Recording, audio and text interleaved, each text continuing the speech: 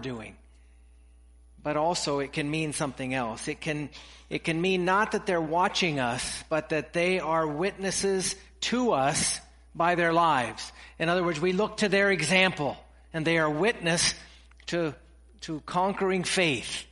They are a witness to us, an encouragement in the sense that we look to how they conquered and how they persevered, and it's a witness for us to do the same by seeing.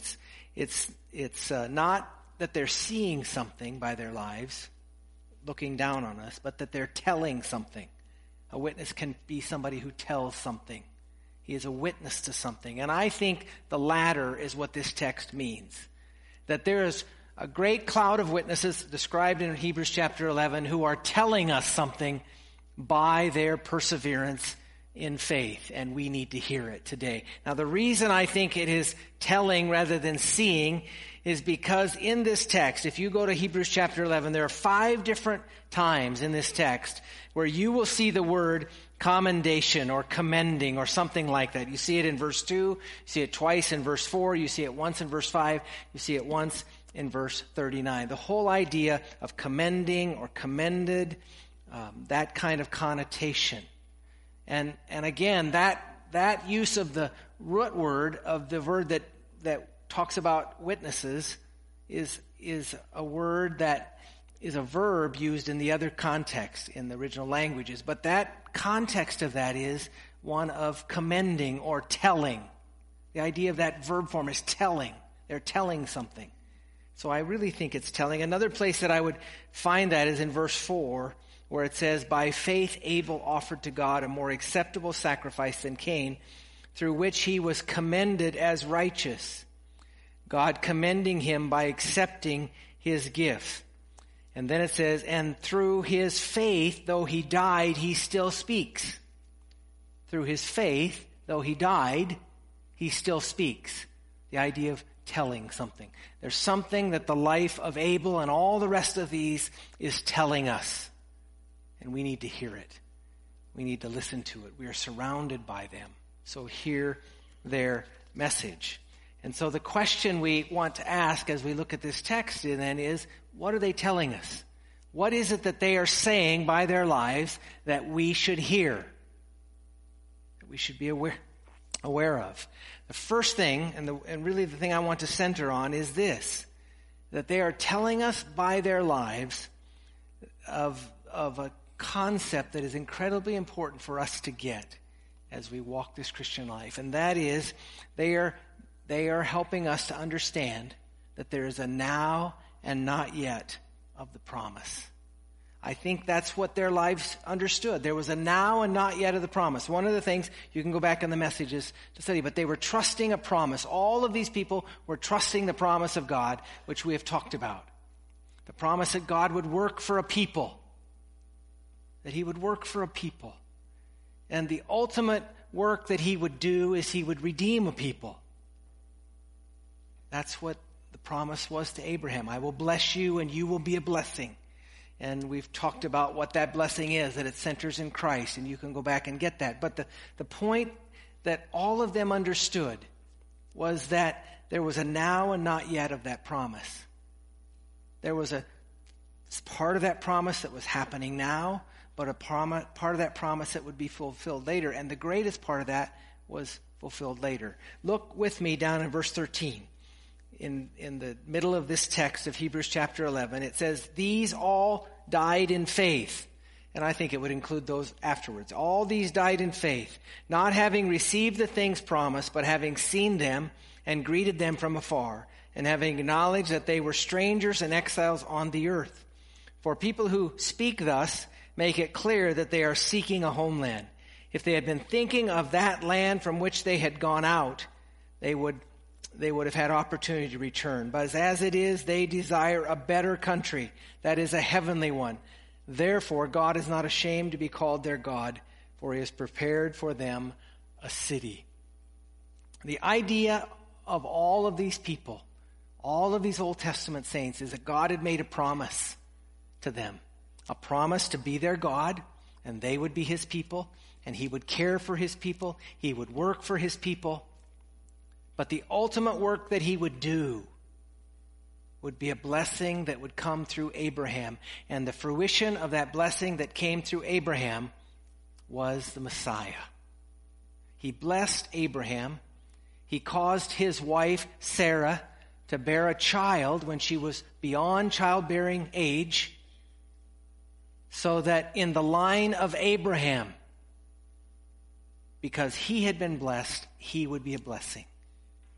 And that blessing is fulfilled in Christ, who is in the line of Abraham.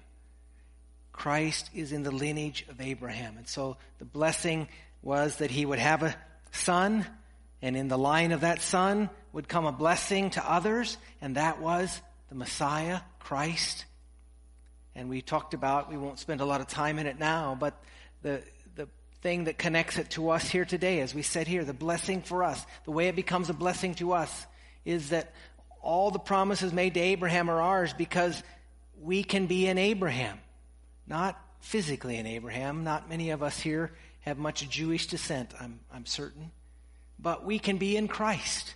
That's what it means to have no condemnation. Remember the scripture, no condemnation to those that are in Christ Jesus? Those who are in Christ, who have received him as their Savior and are united to Christ, have the blessing of no condemnation. The blessing that was promised to Abraham, that he would work for a people and his ultimate work would be to save a people. That's the promise. But they understood that that promise had a kind of temporal fulfillment and an eternal fulfillment. There's a place for the temporal part of that, but ultimately it was an eternal fulfillment that would take place. And the ultimate fulfillment was the Messiah, was all that are in Christ will one day inherit a new heavens and a new earth.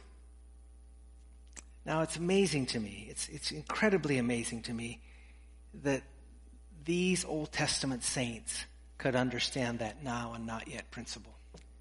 I hope you understand how amazing that is. It's because it's a gift of God, because God planted a faith in them to see something that wasn't easily discernible. Much more difficult, in one sense, for them than us. We look back and we see the fulfillment of that, and I hope it makes sense to you, the fulfillment of all that promise. But they were looking ahead.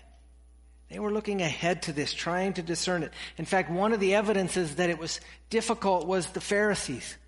The Pharisees saw the promise that was made to the Jewish people as one of a kind of temporal fulfillment. It's one of the reasons they tripped over Christ. It's one of the reasons they couldn't embrace him, and they ultimately put him to death, because they didn't see the now and the not yet. All they could see was the now, but not the not yet part of it.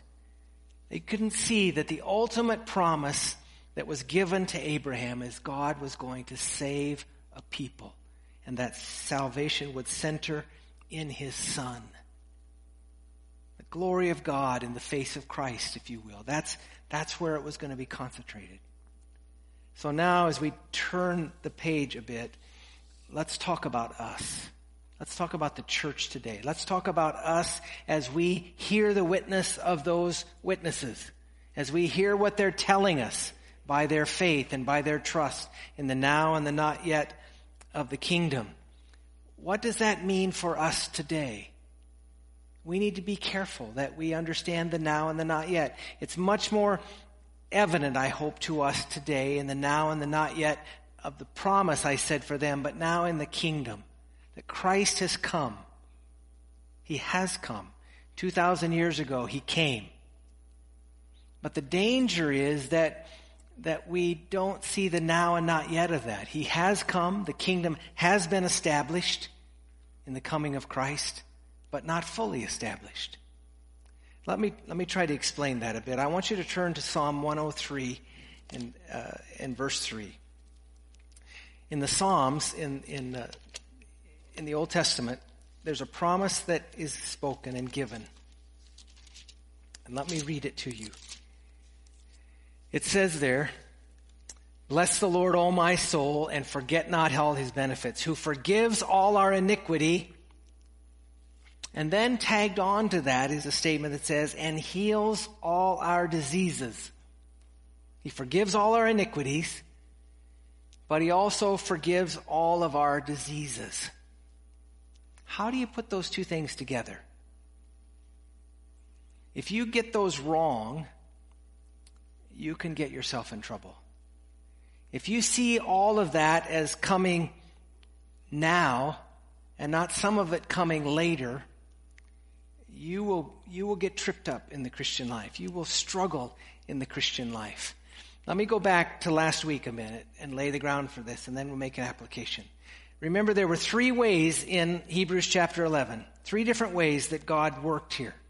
Remember, we said he first of all delivered by miracles. There were miracles that were performed, the dividing of the Red Sea, the rising of the dead to life, resurrection of those who died, the woman who received back one who had died. Those were bona fide miracles. A miracle is something outside the natural realm that happens that can only be explained by the word miracle, that God did it. It's not the natural order of things. So there were times here, and these people were commended for miracles. There were times when God worked miracles, and these that were commended for their faith and are witnesses experienced miracles in their life. And then we said there are also ways that God worked in their lives where he providentially worked. In other words, he brought circumstances to bear that brought deliverance for the people. There are circumstances here where he didn't necessarily perform a miracle, but he caused things to happen that worked together and orchestrated together, and providence caused deliverance. It was obvious that God's hand had been orchestrating circumstances so that people could be delivered, and they are commended there in the first 2 cases before we get to verse 35 and the change happens. So those were 2 ways that God delivered his people. The promise of the Old Testament is God will deliver a people. And as I've already said, those Old Testament people understand that all of that deliverance wasn't temporal. Some of it was eternal. Some of it spoke to an eternal deliverance. Now, there were times when he temporarily delivered them, parted the sea, led them out of Egypt, times when God worked providential circumstances to deliver them. But you can't escape the fact that there also were times, and they're still commended for their faith, when God didn't deliver them immediately. He didn't deliver them immediately. It says they were sawed in 2. They were stoned. They were mocked. They were flogged. They were killed with the sword. So what about the promise of God? What about those people?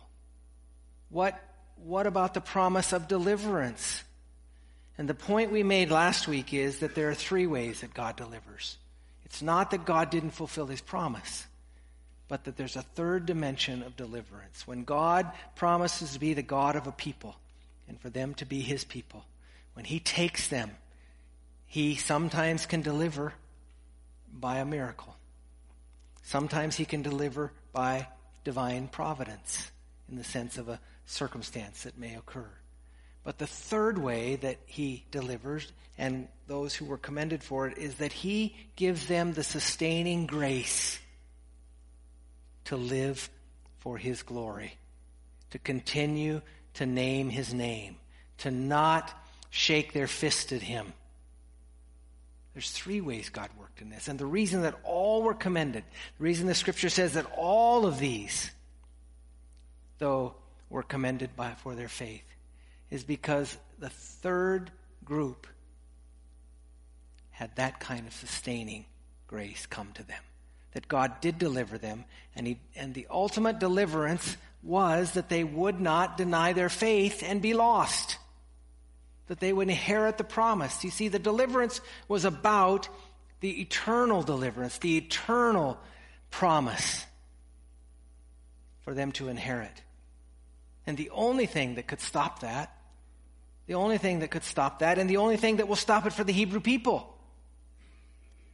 is that they quit putting their hope there. And that was the danger of the book of Hebrews. That was the danger for these people, the very real danger for the Hebrew people. Pressure was coming on them. These Jews who had converted to Christianity, the pressure was happening. As we've said before, they were drawing apart. They were not gathering together because of the pressure, the heat that was coming on them. And the danger was that they would somehow commit apostasy, that they would turn back from trusting Christ, from trusting the Messiah, that they would go back to Judaism. And you see, in the midst of that, God did 3 things to keep them from doing that. 3 things in the Old Testament he did. Sometimes he delivered them by miracles. He just stepped in. Sometimes he delivered them by divine providence. And sometimes he delivered them by sustaining grace. By sustaining grace. We need to hear that. We need to understand that. If you get too much of the kingdom too early and get the promise saying something it doesn't say, you can get yourselves in trouble. If you go back to that text where it says he forgives all our iniquities and he forgives all our diseases, here's an example of how that happens to people. Well, God forgives our sin and we shouldn't be sick.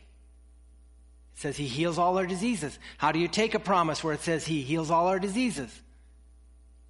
Well, I think you take it in the light of the now and not yet of the kingdom. That is true. He does heal all our diseases. He will heal all of our diseases. There will be a day when there is no more sickness. There will be none in the eternal fulfillment of that promise. In the temporal, I don't think we can extract it that far. Are there times when he steps in? Yes. The Old Testament he did. He performed miracles. Are there times when he works divine providence? Works through the means that are there? Yes. But not always. Not always. And even if he does create a miracle, cause a miracle, or divine providence to protect and to deliver, it's only temporal. It's only temporal. One of the things that helped me a number of years ago is in the area of what do you do when somebody comes to you as a pastor with illness? How do you pray for them? How do you pray? Should you pray for them? Should you ask God to touch them physically and perform a miracle and heal them? Do something out of the natural, ordinary means and restore them to health. Should you do that? Does God still do that? Well, my conclusion in all of that is yes, you should. You should. Because the scripture says he heals all of our diseases. You can even trust the promise that says he heals all of our diseases. You have promised to do that, Lord. But preface it like this. Lord, you heal all of our diseases. The promise is you heal all of them. And you will. And so, Lord, might you grant today a foretaste of that ultimate healing that you're going to give. A foretaste. A foretaste. Not the fulfillment completely of it. We don't get that until heaven. Because even if God heals somebody, they're going to get sick again unless he comes back and die. That's the definition of death. Your body just quits somehow. You die. So even if somebody is healed, that's not the ultimate fulfillment of that promise. He heals all of our diseases. There's an eternal promise. It's what the Old Testament believers were believing, that God is a God who delivers. He delivers. But understand there are 3 ways he does it. He can do it that way. He can do it by circumstances. But I think the most common way that he does it is with sustaining grace. It's not nearly as exciting sometimes, maybe. There's not as much fanfare about it. In fact, it's the way that most people experience God, I think, in that way. That God just provides his sustaining grace to a people. And the reason he does it is because the danger of our souls is to deny Christ. And so the promise of God is that he will not let that happen. He will ultimately save a people. He will save them. He will deliver them.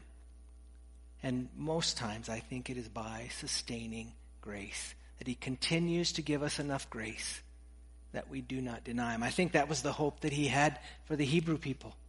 His hope was they wouldn't do that God would supply the sustaining grace so that they might not do that. In that text, that context. As I said last week, and the reason I wanted to come back to it this morning, the reason we've repeated some things this morning is this reason, that I think this is incredibly important to get. In fact, I think the most powerful testimony of a life of faith is people who understand this and live by it in their life. The power of sustaining grace. It's the thing I think that speaks to our world in ways that, as I said last week, miracles and divine providence don't. People are suspicious in our day, oftentimes, of miracles. And miracles can be counterfeited. Satan can perform miracles. So there's a chance they can be counterfeited. And even if they're genuine, there's a suspiciousness about them at times among people. And certainly there's ways in which God works in them. Or divine providence. There's ways God can work, but it's easy for us to try to see ways that aren't there. Our hearts want to do that sometimes. And other people, again, can be suspicious of divine providence. But one of the things that resonates among people, I think, is when suffering comes to a person, to an individual, and they continue to trust their God. They continue to not deny him. And in fact, that their love for him grows and increases. Their joy in him grows and increases. There's something about that the world just can't explain away. I want you to turn with me to a passage in Colossians chapter 1, if you have your Bibles. This particular text is incredibly helpful to me in this regard. I think it's the way that God has designed the church to propagate the message. And in fact, if you will, it's the way that God calls you and I to join those witnesses, and to be a witness ourselves, to tell with our lives like they told with their lives the power of sustaining grace. Colossians chapter 1 and verse 24. Listen to what Paul writes. He says, "Now I rejoice in my sufferings for your sake. And in my flesh I am filling up what is lacking in Christ's affliction for the sake of his body, that is the church, of which I became a minister according to the stewardship from God that was given to me for you, to make the word of God fully known,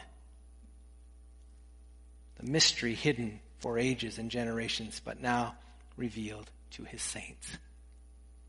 I think this text gives support to the idea that God's greatest way of working is in the sustaining of his saints in the midst of suffering. Now, granted, in this Old Testament account of Hebrews chapter 11, it's talking about persecution. It's talking about direct persecution upon those people, those who inflicted suffering upon them because of what they believed. And they didn't cave in. They stayed true to it. And I think there may come a day when we face that in America. I'm not a prophet, and I'm not a doomsdayer, and I'm not a conspiracy theorist, but it just seems that more and more we are moving to a place where it's going to get less and less popular to name the name of Christ. That may be a good thing. That may be a purifying thing to the church. I hope God will give reprieve that doesn't happen. But the question you might ask yourself is, will I stand true? Would I stand true if the sword were about to take me? And my response to that is this: you won't unless you're learning to practice it now. You're learning to understand how to respond to suffering now in our world. You don't have to encounter suffering with persecution to encounter it. We live in a broken world. We live in a world that is fractured. And so when I'm talking about here, and I'm going to look at this text, when Paul's talking about his sufferings, he certainly is talking about persecution, but I think it goes beyond that. I think it goes to the point of what you are facing in your life today. At the point at which this broken world is pricking you and poking you today, are you experiencing the sustaining grace of God to not shake your fist at him in the midst of it? Is God real enough to you and supplying the strength to continue to name his name and to honor him? It's interesting in this text, Paul says, I rejoice in my sufferings because it's doing something. And I think one of the ways that we are able to sustain our faith in the midst of it is realize that it's purposeful. In other words, Paul said, in my flesh, I'm filling up something that's lacking in Christ's afflictions. What is lacking in Christ's afflictions? Certainly, if there's something lacking in regards to the gospel, if he didn't finish the work, we can't finish it. If it has to do with the atonement of us having our sin forgiven and something that caused our sin to be forgiven, we can't add to that. So there must be a different way in which Paul is looking at this, that we are making up and filling up what is lacking in regards to Christ's afflictions, Christ's suffering. What is it? What are we filling up? What are we doing in addition to that? And I believe what we're doing here and what Paul was doing is he was being a witness to the reality of God, to the reality of Christ and what Christ suffered. In other words, when Christ was on earth, he suffered. But there came a point at which that suffering concluded.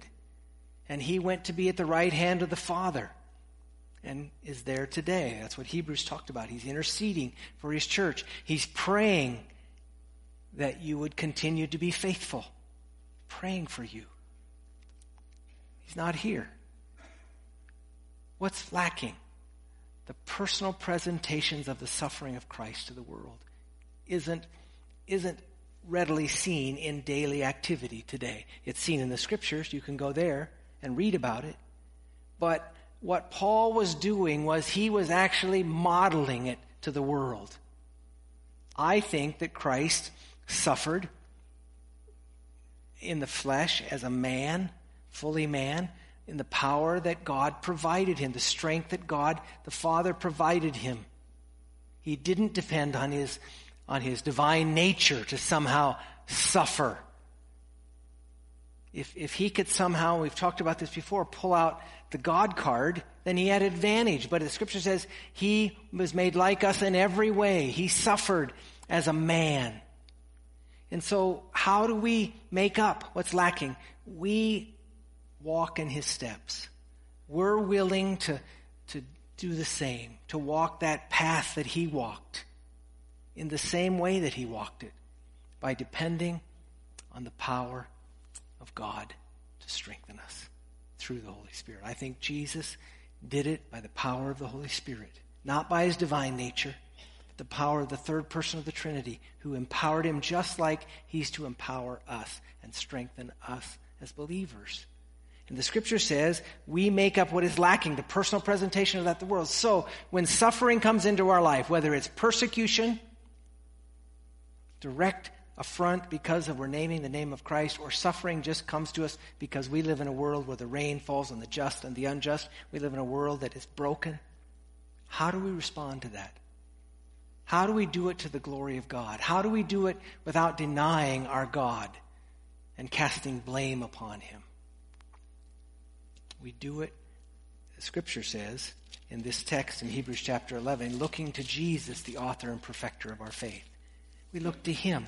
We look to his example. And the power of that is enormous. There is power in a miracle, a bona fide miracle. There is power in the providence of God to deliver his people. But when the world looks upon one who they know is suffering, who does not deny their God, in fact, trusts their God and rests in their God and relies upon their God and knows that one day all of these diseases will be healed, and looks to that hope, looks to as we'll talk about next week, the joy set before them, as Jesus looked for the joy set before him. There's a power in that. There's an incredible power in that. So this morning, I would ask you, where are you at in this walk of faith? Where do you reside? What place is it found in your life? And the ultimate question is, are you telling the world in the midst of it that God is real? It's an incredible opportunity to broadcast to the world the reality of God as we walk with him, as we trust him in the midst of difficulty, in the midst of suffering, in the midst of things poking us. I believe that's why all of these people were commended. They were commended because they continued to trust their God, the sustaining grace of God in their lives. I'm going to pray with you this morning, and as we pray, the worship team's going to come, and we're going to sing together, but let's pray first. Father, I pray that you will help us this morning.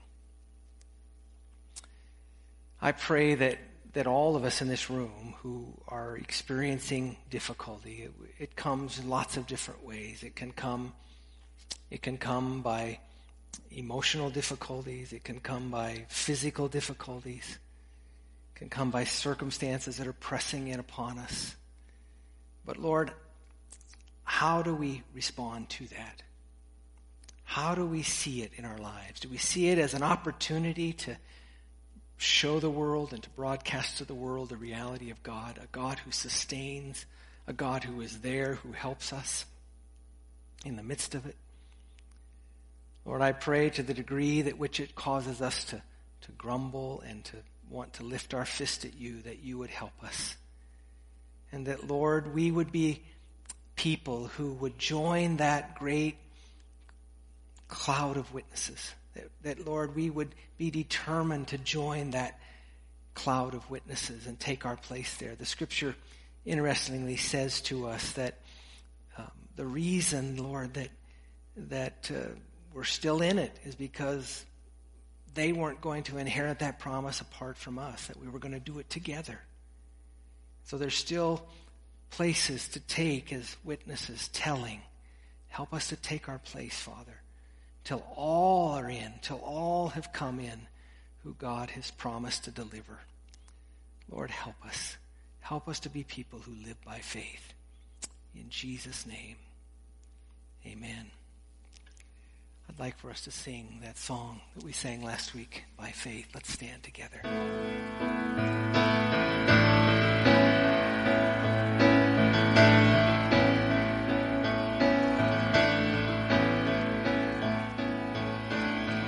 By faith we see the hand of God and the light of creation's grand design in the lives of those who prove his faithfulness, who walk by faith and not by sight. By faith our fathers roamed the earth with the power of his promise in their hearts, of a holy city built by God's own hand, a place where peace and justice reign. We will stand as children of the promise. We will fix our eyes on him, our souls reward, till the race is finished and the work is done. We'll walk by faith and not by sight.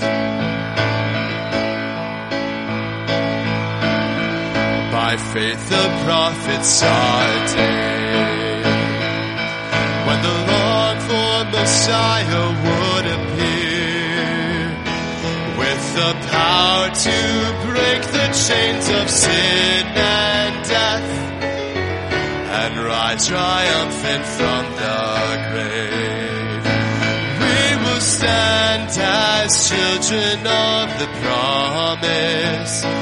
We will fix our eyes on him, our soul's reward, till the race is finished and the work is done. We'll walk by faith and not by sight. We'll walk by faith and not by sight. Another way to look at this as those witnesses are gathered around is that they are cheering us on. They're cheering us on to continue to trust your God. Trust his grace. The question for us is, are we cheering others on? Are you cheering others on to believe and to faith by the way you experience life and how you embrace it? I hope so. You're dismissed.